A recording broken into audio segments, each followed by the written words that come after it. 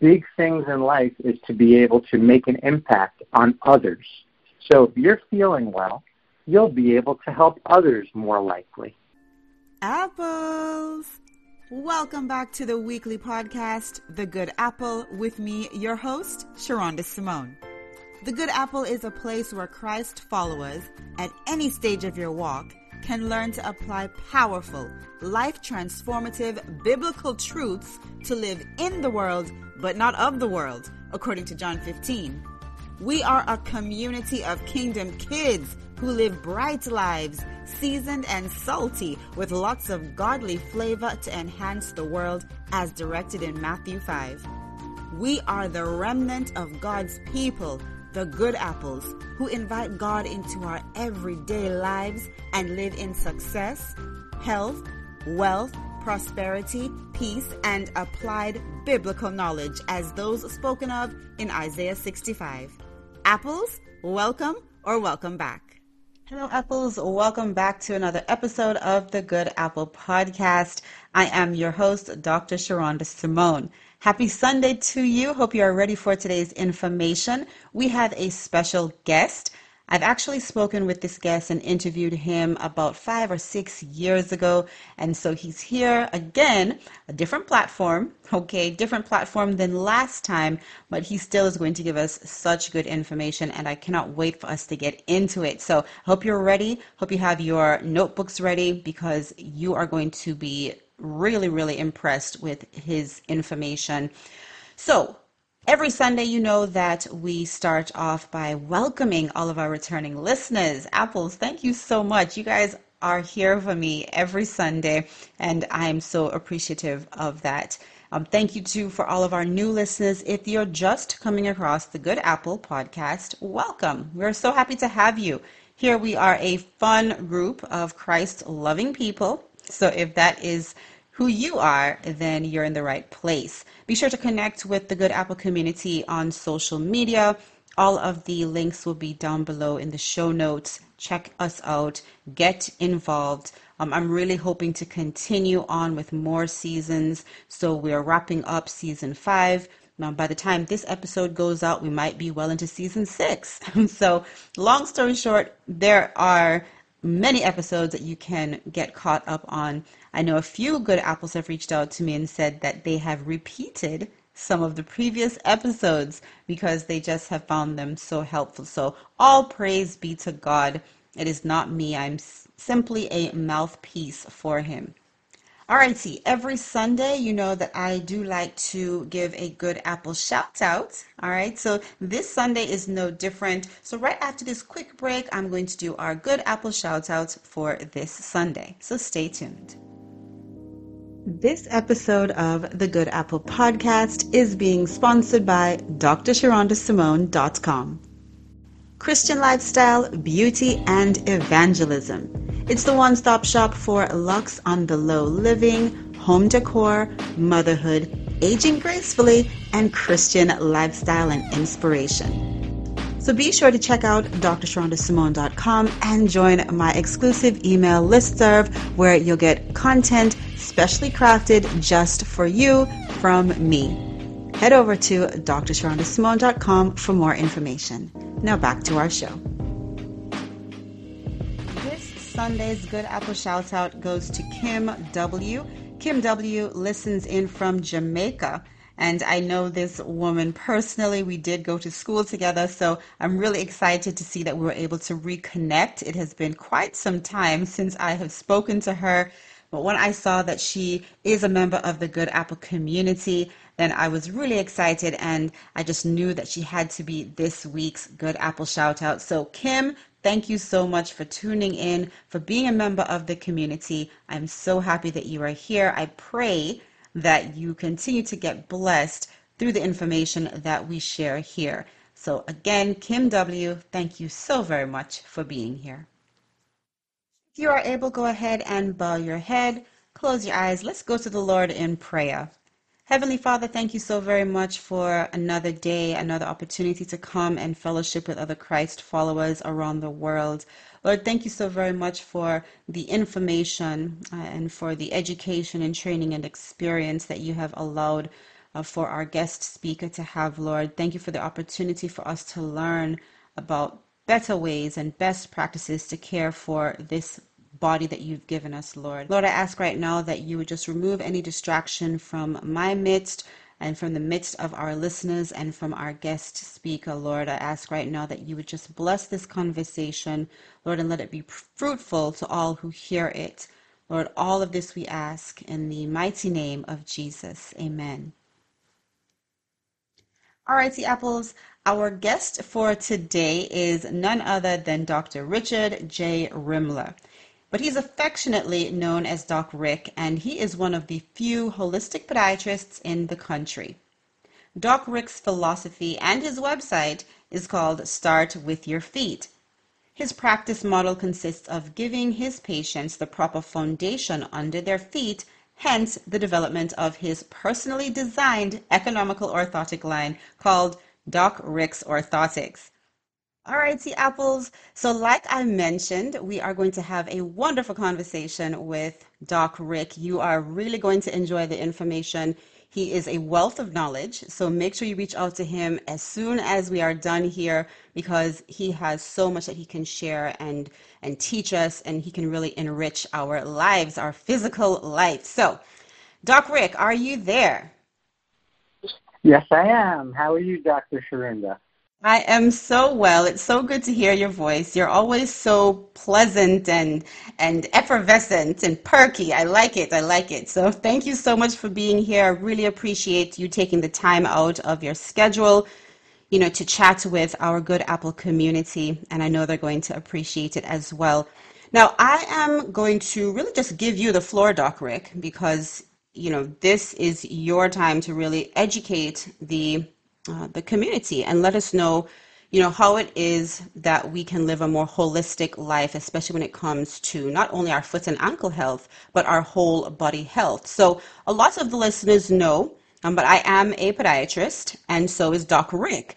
So it's really good to have a colleague on the line. You are my first podiatrist that I've ever interviewed, so thank you for that. And I know that I said this before in the introduction, Apples, but I just want to stress it again that Doc Rick is one of the very few holistic podiatrists in the country, in the U.S. So again, we have a stellar opportunity to chat with him, and so I'm excited. All right, Doc Rick, go ahead and introduce what you're going to tell us today, and I'll let you have the floor. Okay, thanks, Doc. So I'm going to talk about a few different subjects that are the main stanchions for my philosophy and website called Start With Your Feet. So one of the things, and Dr. Sherunda, you'll be able to relate to a lot of this being a podiatrist yourself. So we are podiatry colleagues, so a lot of this is information that you might know, but I have my own take on it, so of course it's going to be a little bit personalized from over 35 years of practice and doing holistic podiatry by choice starting about 2011 when I decided that I really wanted to get best results, but mainly focusing on the lack of bad side effects for my treatments. So, for instance, I wanted to make sure that the treatments that I did would not inadvertently land the patient in the hospital, for instance, with a stomach ulcer from taking an Advil. So if I can find a safer way to do it, I'm going to do it. So I found a way to do it, and I keep on learning every day and trying to expand my arsenal. And so it's working out pretty well. So I'm going to start off by talking about the actual foundation to good health, which is supportive shoes.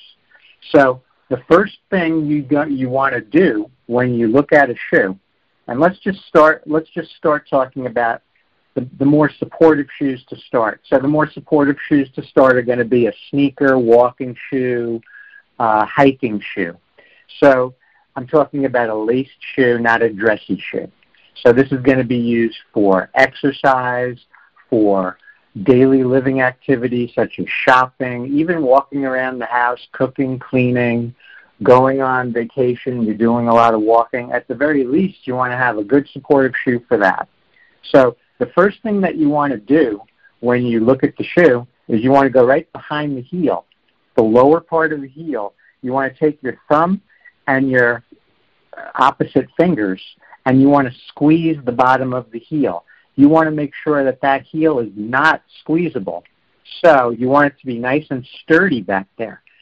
Unfortunately, most of the shoes today, the vast majority, even very expensive shoes, are very flimsy back there. And I have no idea why the shoe companies do that. It wouldn't take a lot of cost to put some plastic behind the heel to firm it up, and that would automatically make it a much better shoe.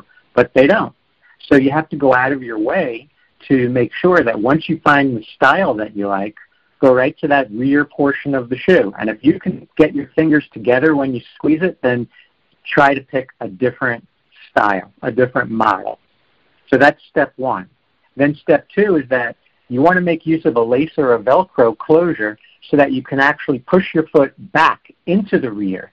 And that's why it's important for the rear to be firm, because you want to be pushed back there, and then if the back part behind the heel is sturdy, then you're halfway towards getting a more stable foot.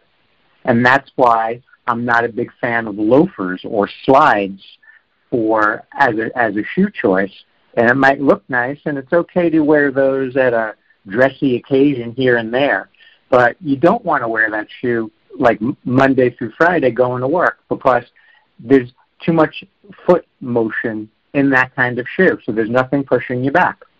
So that's an important point.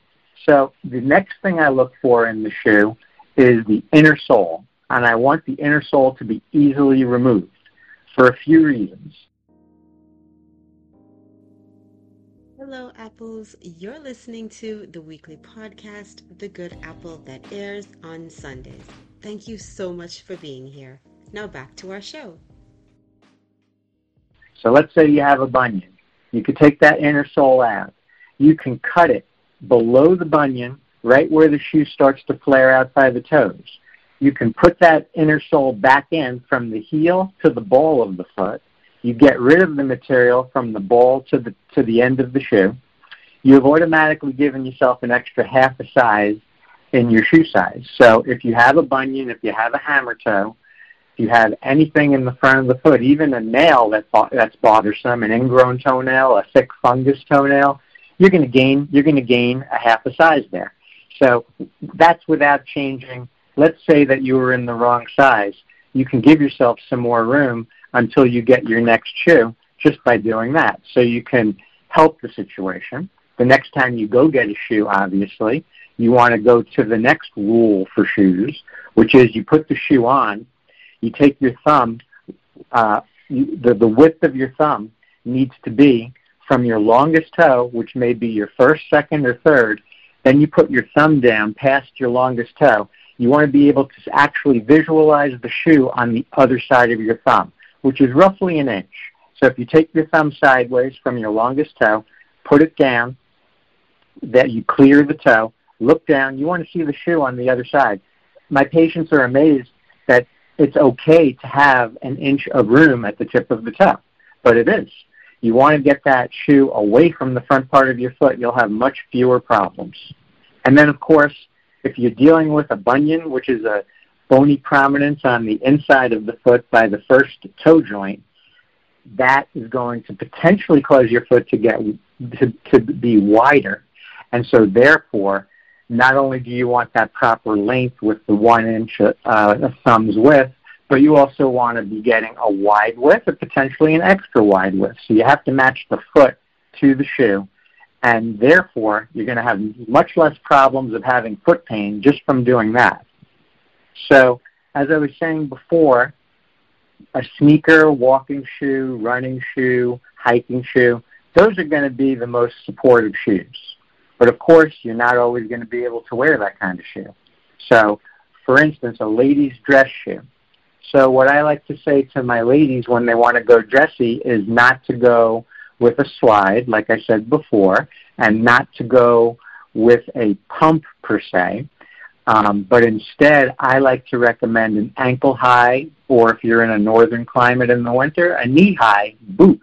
So therefore, the same thing. You want it firm behind the heel, but the key thing with the boot that it will allow you to do is it will allow you to get the proper length, and you won't come out of the shoe. Whereas if you are trying to get the correct length on a loafer, there's a good chance your heel is going to slip out of the back, and then you're going to be forced to get a shoe that's too short.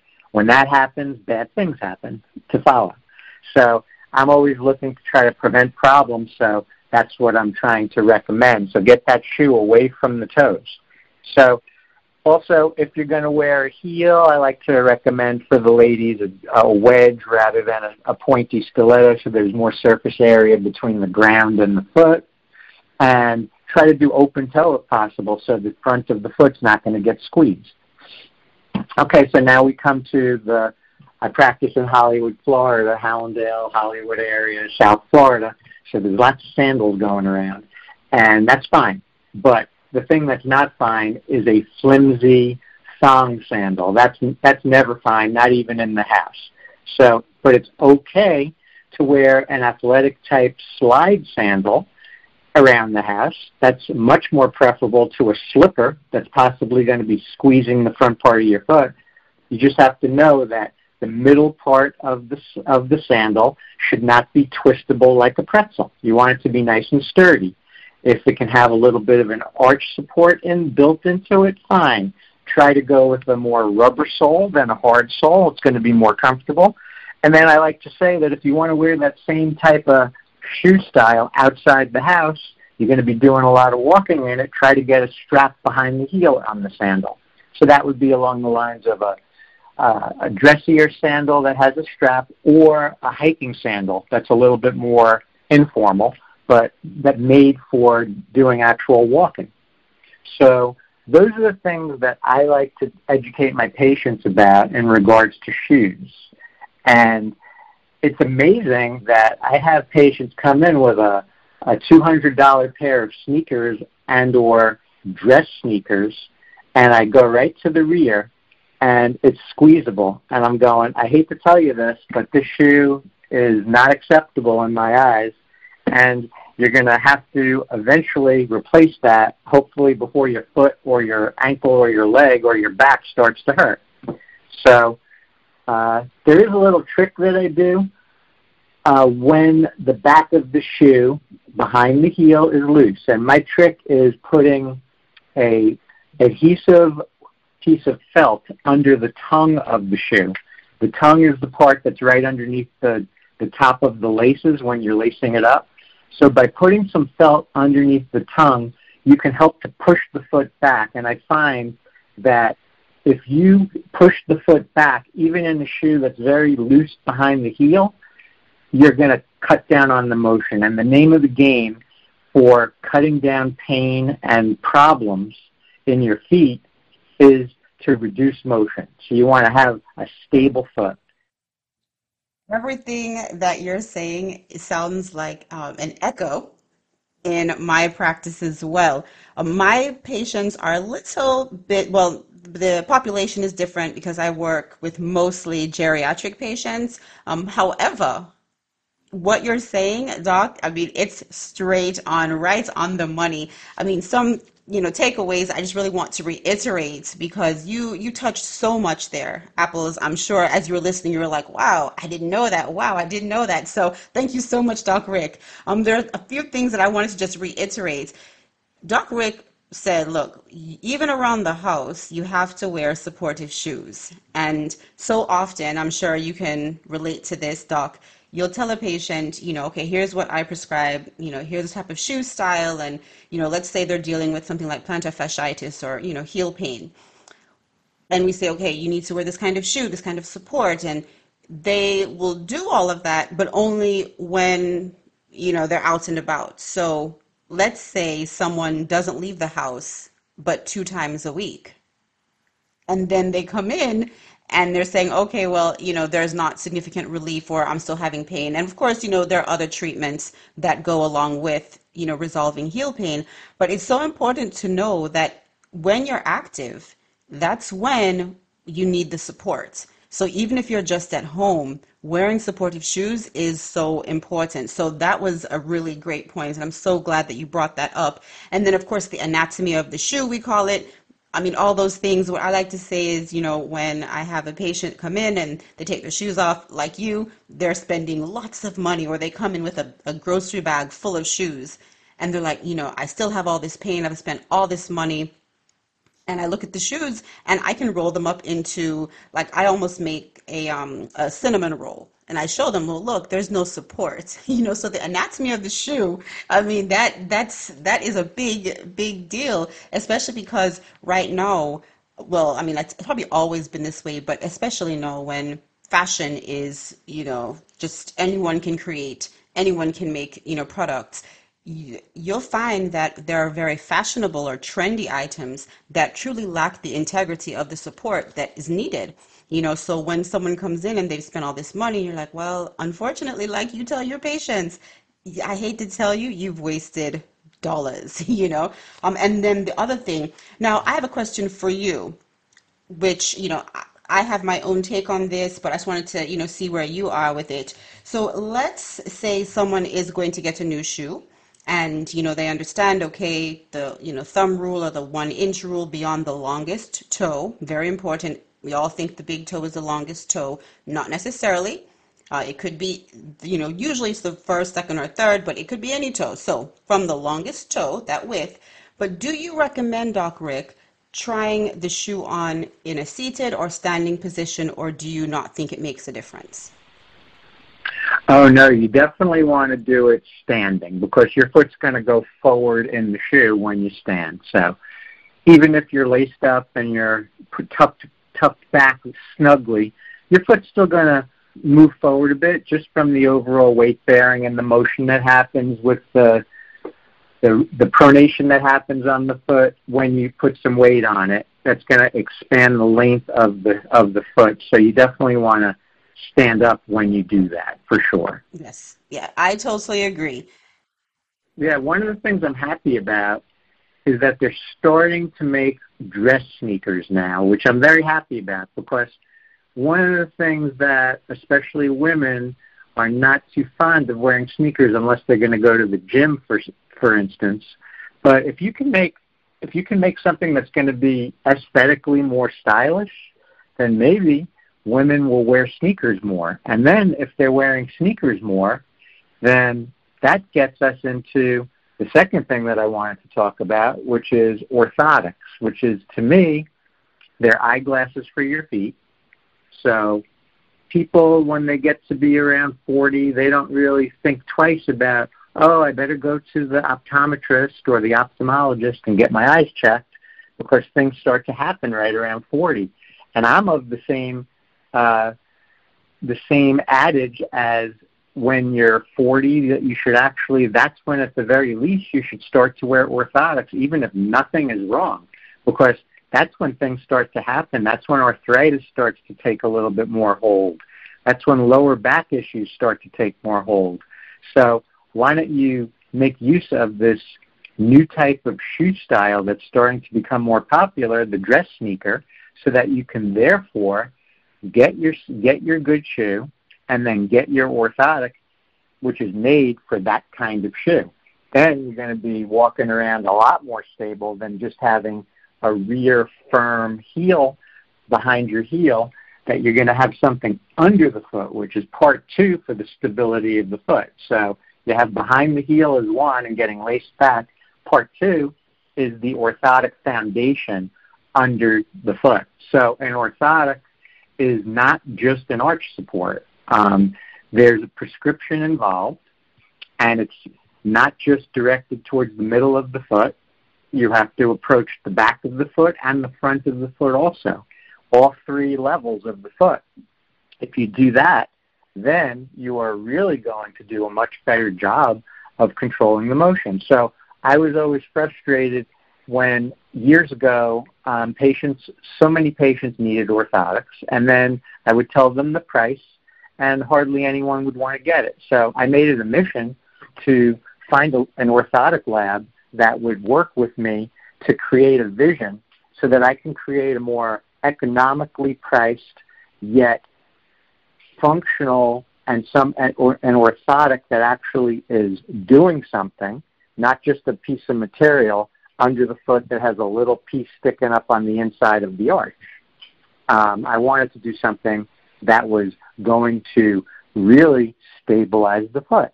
So luckily I was able to, over many years, trial and error, back and forth between myself and the lab, and I was able to do it in a way that I don't need to take a cast, that I'm doing it just by evaluating my biomechanical findings that I find from the patient, also taking into account such things as if they have a lower back issue, if they have neuropathy from a variety of different things, such as diabetes.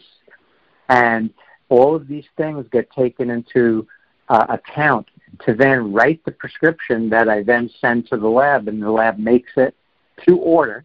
And the only thing that I do for the patients in the office is I take a measurement. So I've been using them, but therefore, by simplifying the whole process, I'm able to charge a lot less on an orthotic. So a typical orthotic might be $400, $500, $600. I'm charging $219 in my office for a pair of orthotics. So I call them Doc Rick's Orthotics, and I have actually designed a couple of orthotics that I am making available to the general public without my exam.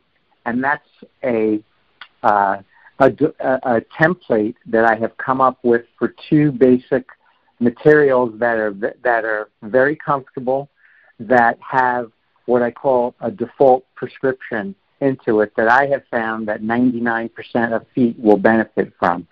So I put those into my online orthotics that doesn't require an exam, and I'm selling those on my online store, startwithyourfeet.com, for $119. And I don't think that you're going to be able to find anything for that quality at that price anywhere.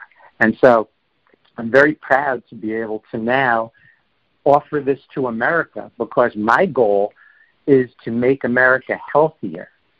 I was very saddened to see how many people in this country passed away from COVID-related issues, and not even withstanding heart disease, diabetes-related issues, all of these different health-related issues that could be helped if people were more active and not particularly as weighing as much, potentially, which leads to a whole host of inflammatory related health issues.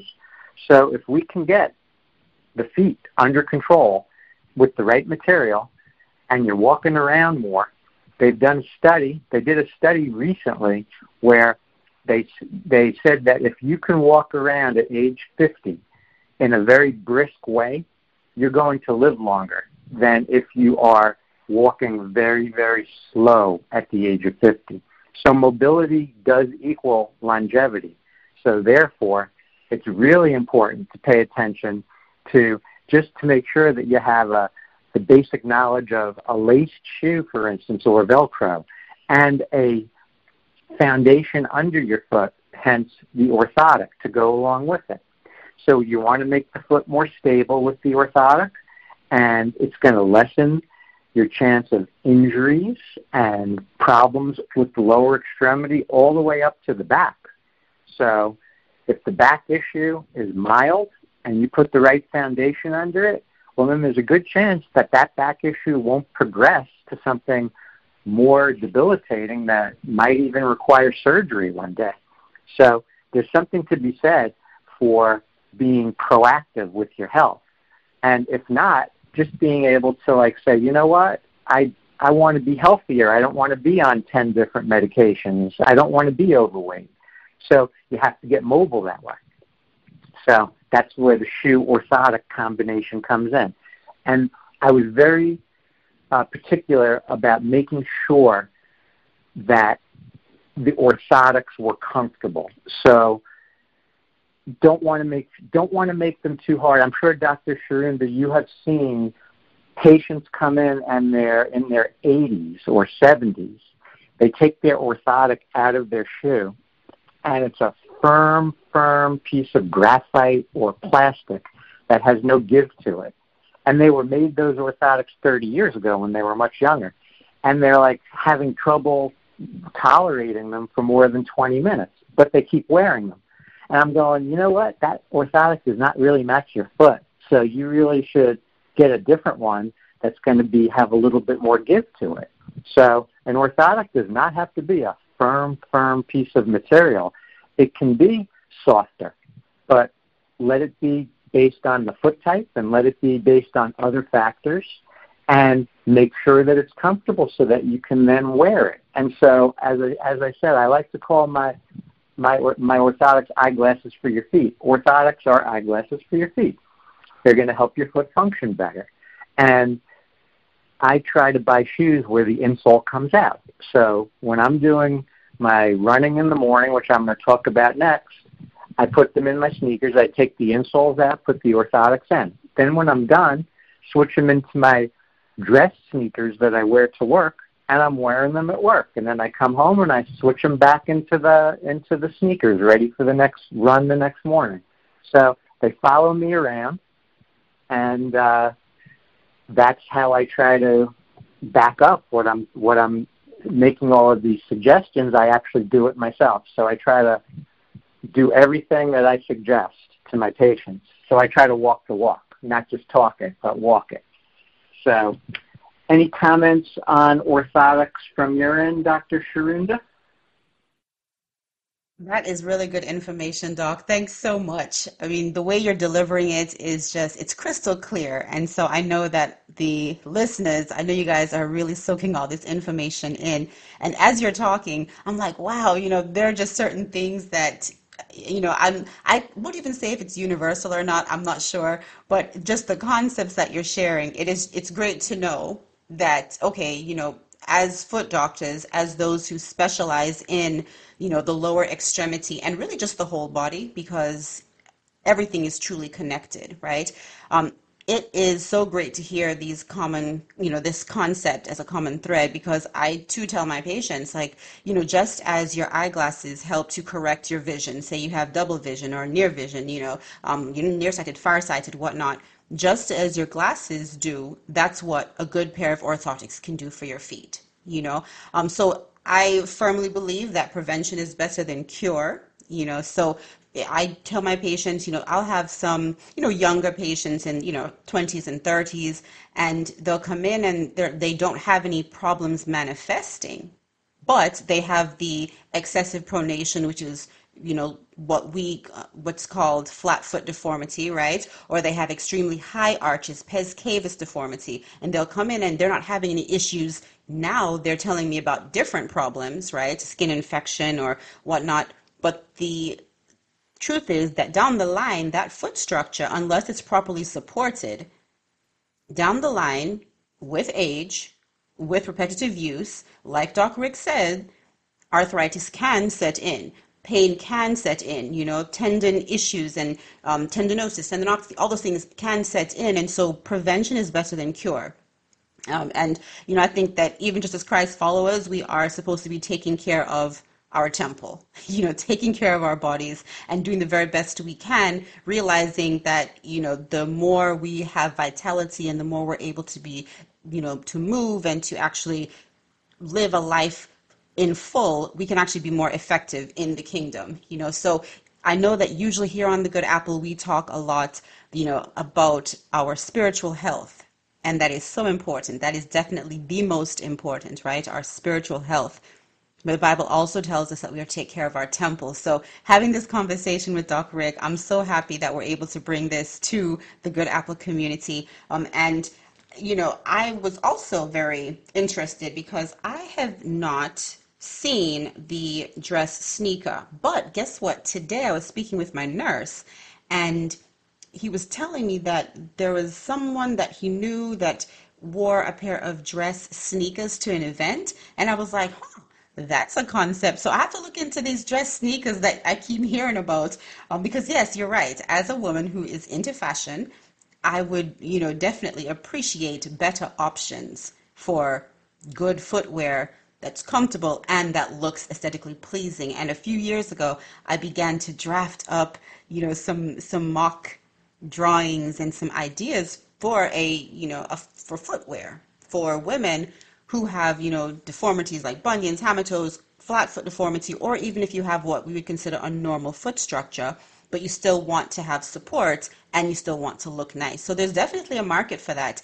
And as far as the orthotics are concerned, I'm so excited that you have, put in the work and the dedication to construct some quality devices that are not going to break the bank, because, we want for healthcare to be accessible to as many people as possible.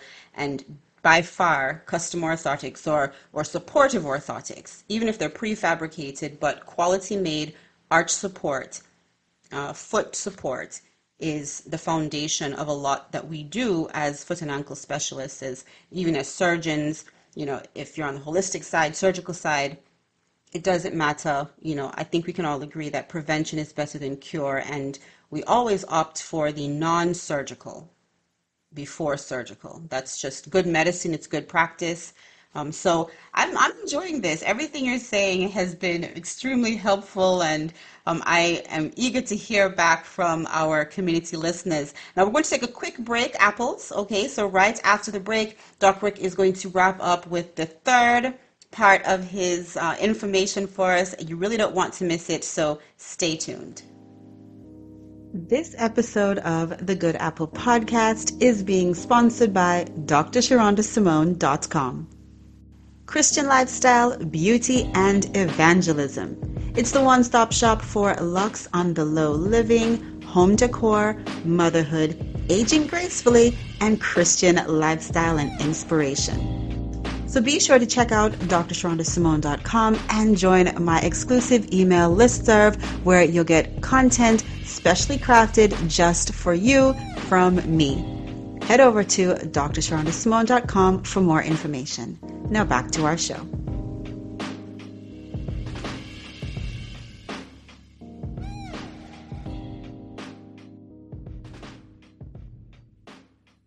Okay, Apple, so right before that break, we were talking with Doc Rick, and he is a holistic podiatrist practicing out of Florida. All of this information will be linked down below in the show notes so that you can reach out to him and get more information. So much goodness. I am so very happy, and again, so grateful to you, Doc Rick, for speaking with us.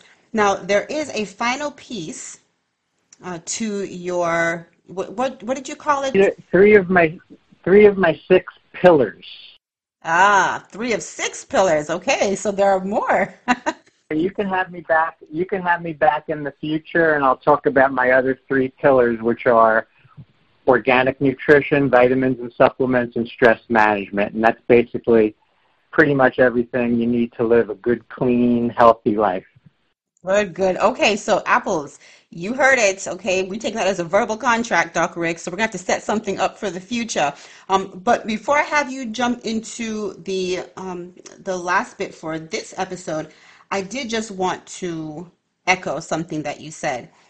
So off air, you and I were chatting a bit before we started, recording, and I was mentioning to you that, on a personal note, I recently began health management with a functional medicine specialist, and it has been such an outstanding experience. I still follow up with her consistently, and even as someone who has formal medical training, right? So 4 years of medical school, 3 years of surgical residency, over a decade in practice, it was still very eye-opening.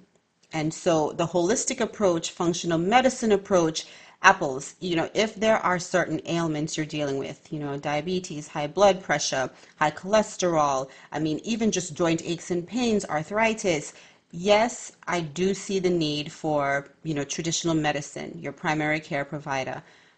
But I also see a very huge need and impact for a functional medicine and holistic medicine specialist, okay? Because when I tell you that there are so many things that even though I knew and I know medically as a doctor, putting everything all together and really having that understanding as a patient, from a patient perspective, was just extremely helpful.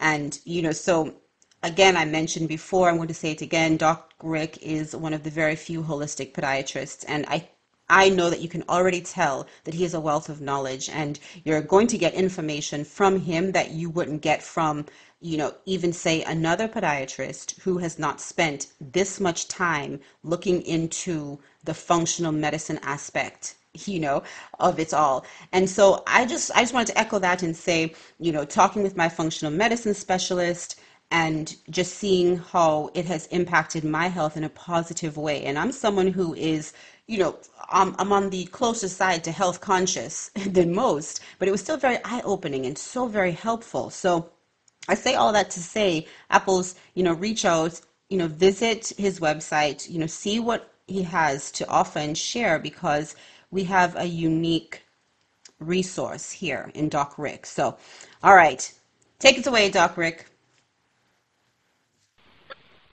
Okay, so I just want to touch on what you were just talking about with the functional medicine.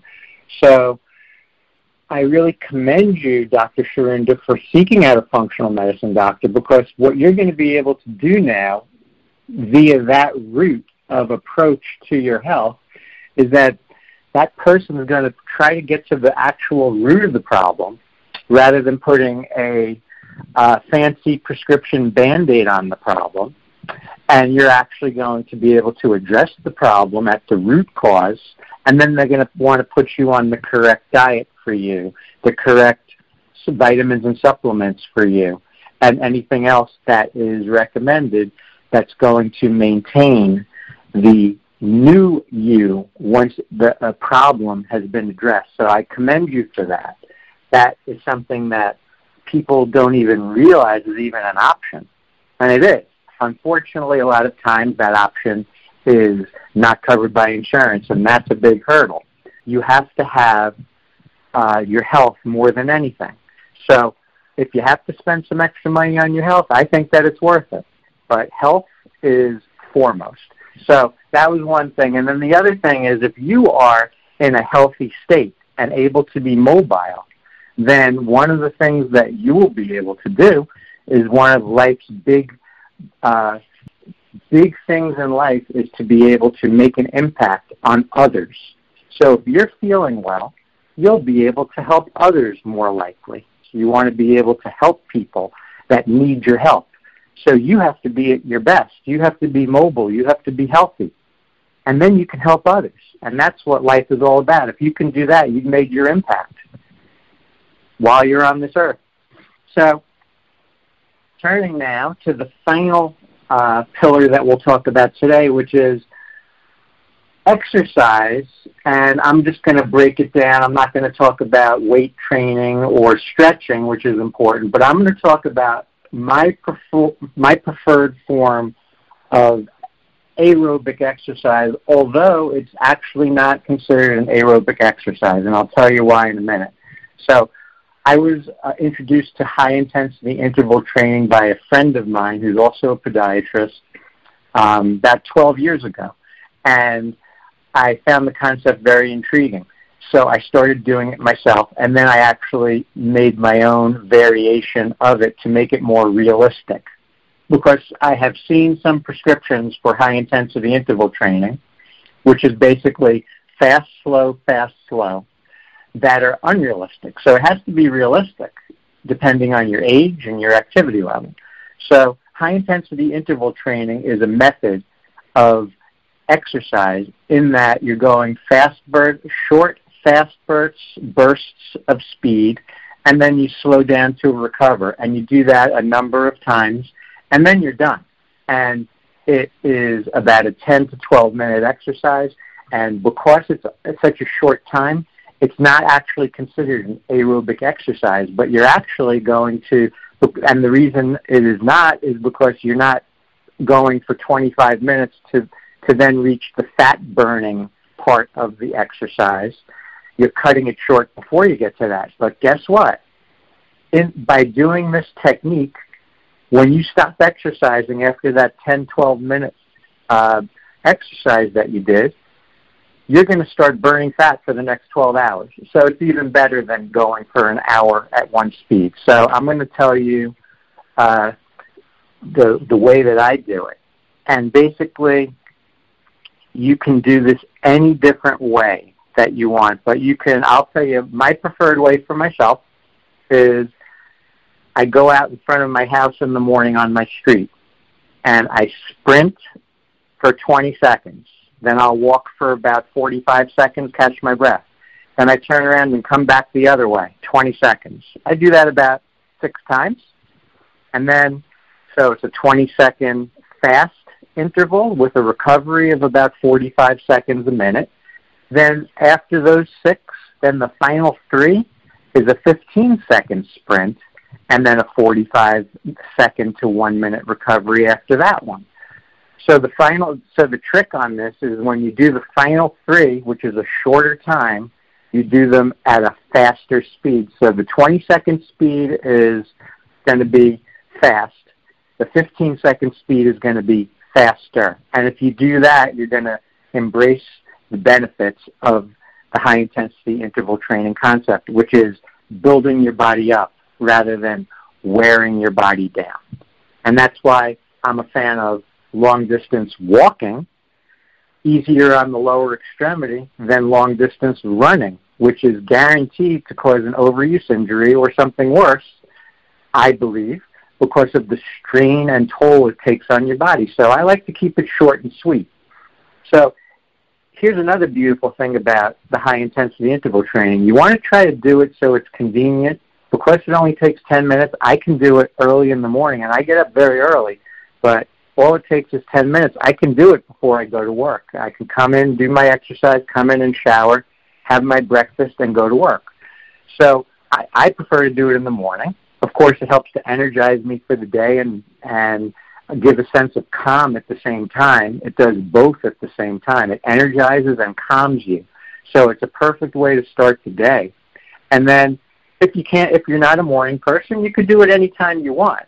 But to me, I like to do it first thing in the morning, and then I've gotten it out of the way, and it helps me start the day on a really good note.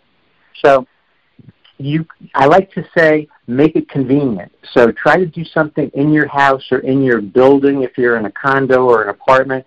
So do it on the street. You can do it inside your house. You can do it in a pool. You can do it on an exercise bike. You can do it so many different ways. You can do it on a treadmill. So any way you want to do it, you can do it swimming. So that is the key. Make it convenient so that you don't have to get in your car to then go exercise. So if you don't have that hurdle, you're more likely to do it more often. So I like to recommend trying to do this type of exercise Monday through Friday. And then you have to get to the gym on the weekends to do the weights. But some of the benefits of high-intensity interval training are going to be increasing your lung capacity.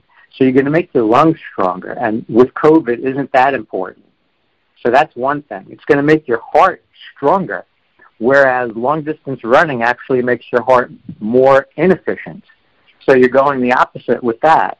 You're going to go and have increased oxygenation all over your body, including your brain. Well, isn't that good? Because we seem to have a very big problem with almost everybody that we see is potentially heading towards Alzheimer's these days. So you want to do everything you can to prevent that, because there's not even a known cure for the Alzheimer's today, and it keeps on increasing every year.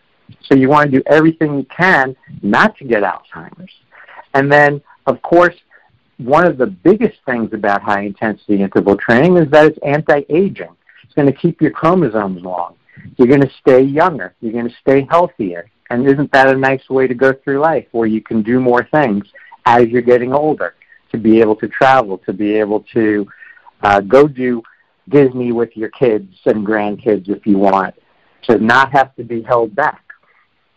So I'm going to talk about a few alternatives to some of the older patients that might not be as nimble as me, who can go onto my street and run. Well, you can do the same thing walking. You can go fast walk, slow walk. You can do a jog, slow walk. There's variations. If you're able to run and then walk. So the greater the speed differential, the greater the benefit. But going even further, for someone that's really not overly nimble, you can take the same concept and you can just get a floor pedal that you can buy at the medical supply store or online, like the pedal to a bicycle. You put it next to a regular chair, and you can put your feet in without having to spend hundreds of dollars on an exercise bike. You have your pedals. And you can do the same technique by pedaling. Wouldn't cost that much money. You're doing it right in your house. Here's another one. You can go into the pool, into the shallow section, and you can run in place in the pool. And this is perfect for someone that has a lot of arthritis in their lower extremity, or because being in the water is going to dampen the blow of your body weight going through your legs to your feet. Another alternative is I call it chair high-intensity interval training, where you're sitting in a chair and all you're doing is getting up and getting down, just to the count of 20 seconds and then 15 seconds. And just make sure you do the 15-second ones a little faster. And you're going to get your heart rate up just doing that. And again, you're just right in your house or apartment. You're doing it right in a chair. Another one that you can do inside is a jumping jack high-intensity interval training. So one day it was raining really hard outside. I didn't want to get rained on, so I stayed inside in my living room and I did jumping jack high-intensity interval training. So you can skin a cat many different ways with this technique. You can do it however you are, whatever is your preferred method of doing things, but I also stress that you want it to be convenient. So not have to get into a car to drive to the gym. Just try to do it in your house, in your building, in the gym, on the street near where you live, so that you can seamlessly incorporate it into your schedule, whether it's morning, afternoon, or evening. So that is, to me, probably the number one thing that you can do for your health, because it covers it has so many different benefits. And it is going to take less of a toll on your body because you're only doing it for a short period of time. So you're automatically cutting down overuse injuries, which is a big problem when people are doing long-distance running.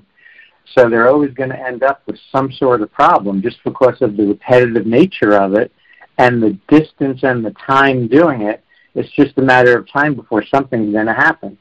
So it just has so many benefits, and I know that when I spoke to Dr. Sherunda a few years back about this, she started to do it herself, and she was enjoying it.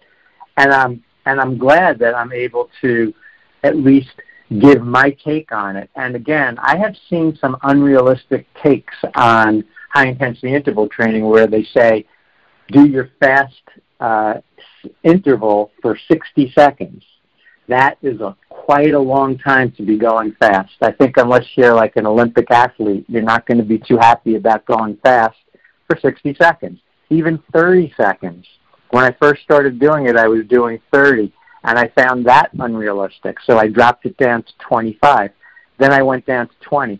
And based on an article that was done, they did some research, and they said that basically the magic number that you want to add the fast intervals up to is 2 minutes. So once you do the 2 minutes of fast, so you have your 20 seconds 6 times and 15 seconds 3 times, you're going to be over 2 minutes with that prescription. So once you have your 2 minute mark of the fast intervals, not counting the recovery intervals where you're just going to be walking very slow, you're going to catch your breath and then you're going to do it again. So that's all you need. And so and there's been studies done on this so that there's scientific research to back it up, which is great. So it's not just hearsay and it's not just me telling you, but there's actual scientific studies that prove all of this. So it's a great thing to incorporate into your life. Exercise is something that you want to schedule into your daily activities. Between stretching, going to the gym and doing weights, or doing rubber band resistance at home, and doing your high-intensity interval training. And that's the big three when it comes to exercise, and that's something that, of course, is intricately involved with your feet. So you put your foot in a good place with the right shoe, with a comfortable orthotic that's going to do something, and hopefully it's not too expensive. And then make sure that just as you schedule your meals every day, make sure you schedule some sort of exercise into your routine every day. And then you're going places. And that's all I have for now. That's all I have for tonight, Dr. Sherunda. No, that was wonderful, wonderful. Thank you so much for that information. I mean, even though I am familiar with HIIT training, I was steady taking notes just to refresh my mind again. What I really like, what is really attractive to me, just as, a working mom with young children, multiple business, I'm doing after work, all of that. I like that with HIIT workouts, I can start at my own pace and it does not take up a lot of time. As much as I enjoy, the de-stress of working out in a long workout session, my husband and I, we work out in our at-home gym often, and I like it. It takes a lot of time, and so for me, HIIT workouts are effective, highly effective. I mean, Doc Rick explained, in great detail why they're, effective, and they don't take a lot of your time, and you can start at your own pace. I have a lot of patients that like to walk, and I tell them, and they have some time on their hands because they're retired. So I tell them, do the high-intensity interval training as part of your walk, a fast walk, slow walk, at the beginning of your walk. And then if you want to walk for another hour after that, well, be my guest. As long as you're in a good shoe with a good support under your foot, then go ahead and you can keep walking. And if that's what you want to do and if you have the time to do it. So that's fine. If just as a quick thing, that if anybody wants to go see my actual prescription in writing and the reasons in writing for the high-intensity interval training, on my website, startwithyourfeet.com, there is a free ebook download for it's an ebook for high-intensity interval training, and in it, it shows the prescription as I spoke to you just tonight, but it has it in writing, so it's always good to see it in print also. So you can just go refer to that. I think it's on the blog page, and you can download that for free and Wonderful. Get that information and use it as a guide. Yes, well, good. Okay, because I was, taking notes as far as, your time frames, but that is very helpful. So I'm going to take advantage of that. So thank you so much, Dr. Rick. Thank you, Apples, for tuning in this Sunday. This has been such a fruitful conversation. I think that it's a lot of food for thought. Tying it all together, we have to take care of our bodies. And, there is the spiritual and there's the natural. And yes, we do what we're supposed to do in the spiritual. When it comes to the natural, there are certain things that we've got to do to truly honor our temple. So, Dr. Rick, you have been a wealth of information. Thank you so very much. Again, you guys can reach out to him. You can connect with him. All of this information will be in active links down below. Alrighty, Apples, that is it for this episode. Until next Sunday, remember, I am Dr. Sherunda Simone, and I will either see you at the top or from the top. You decide. Bye.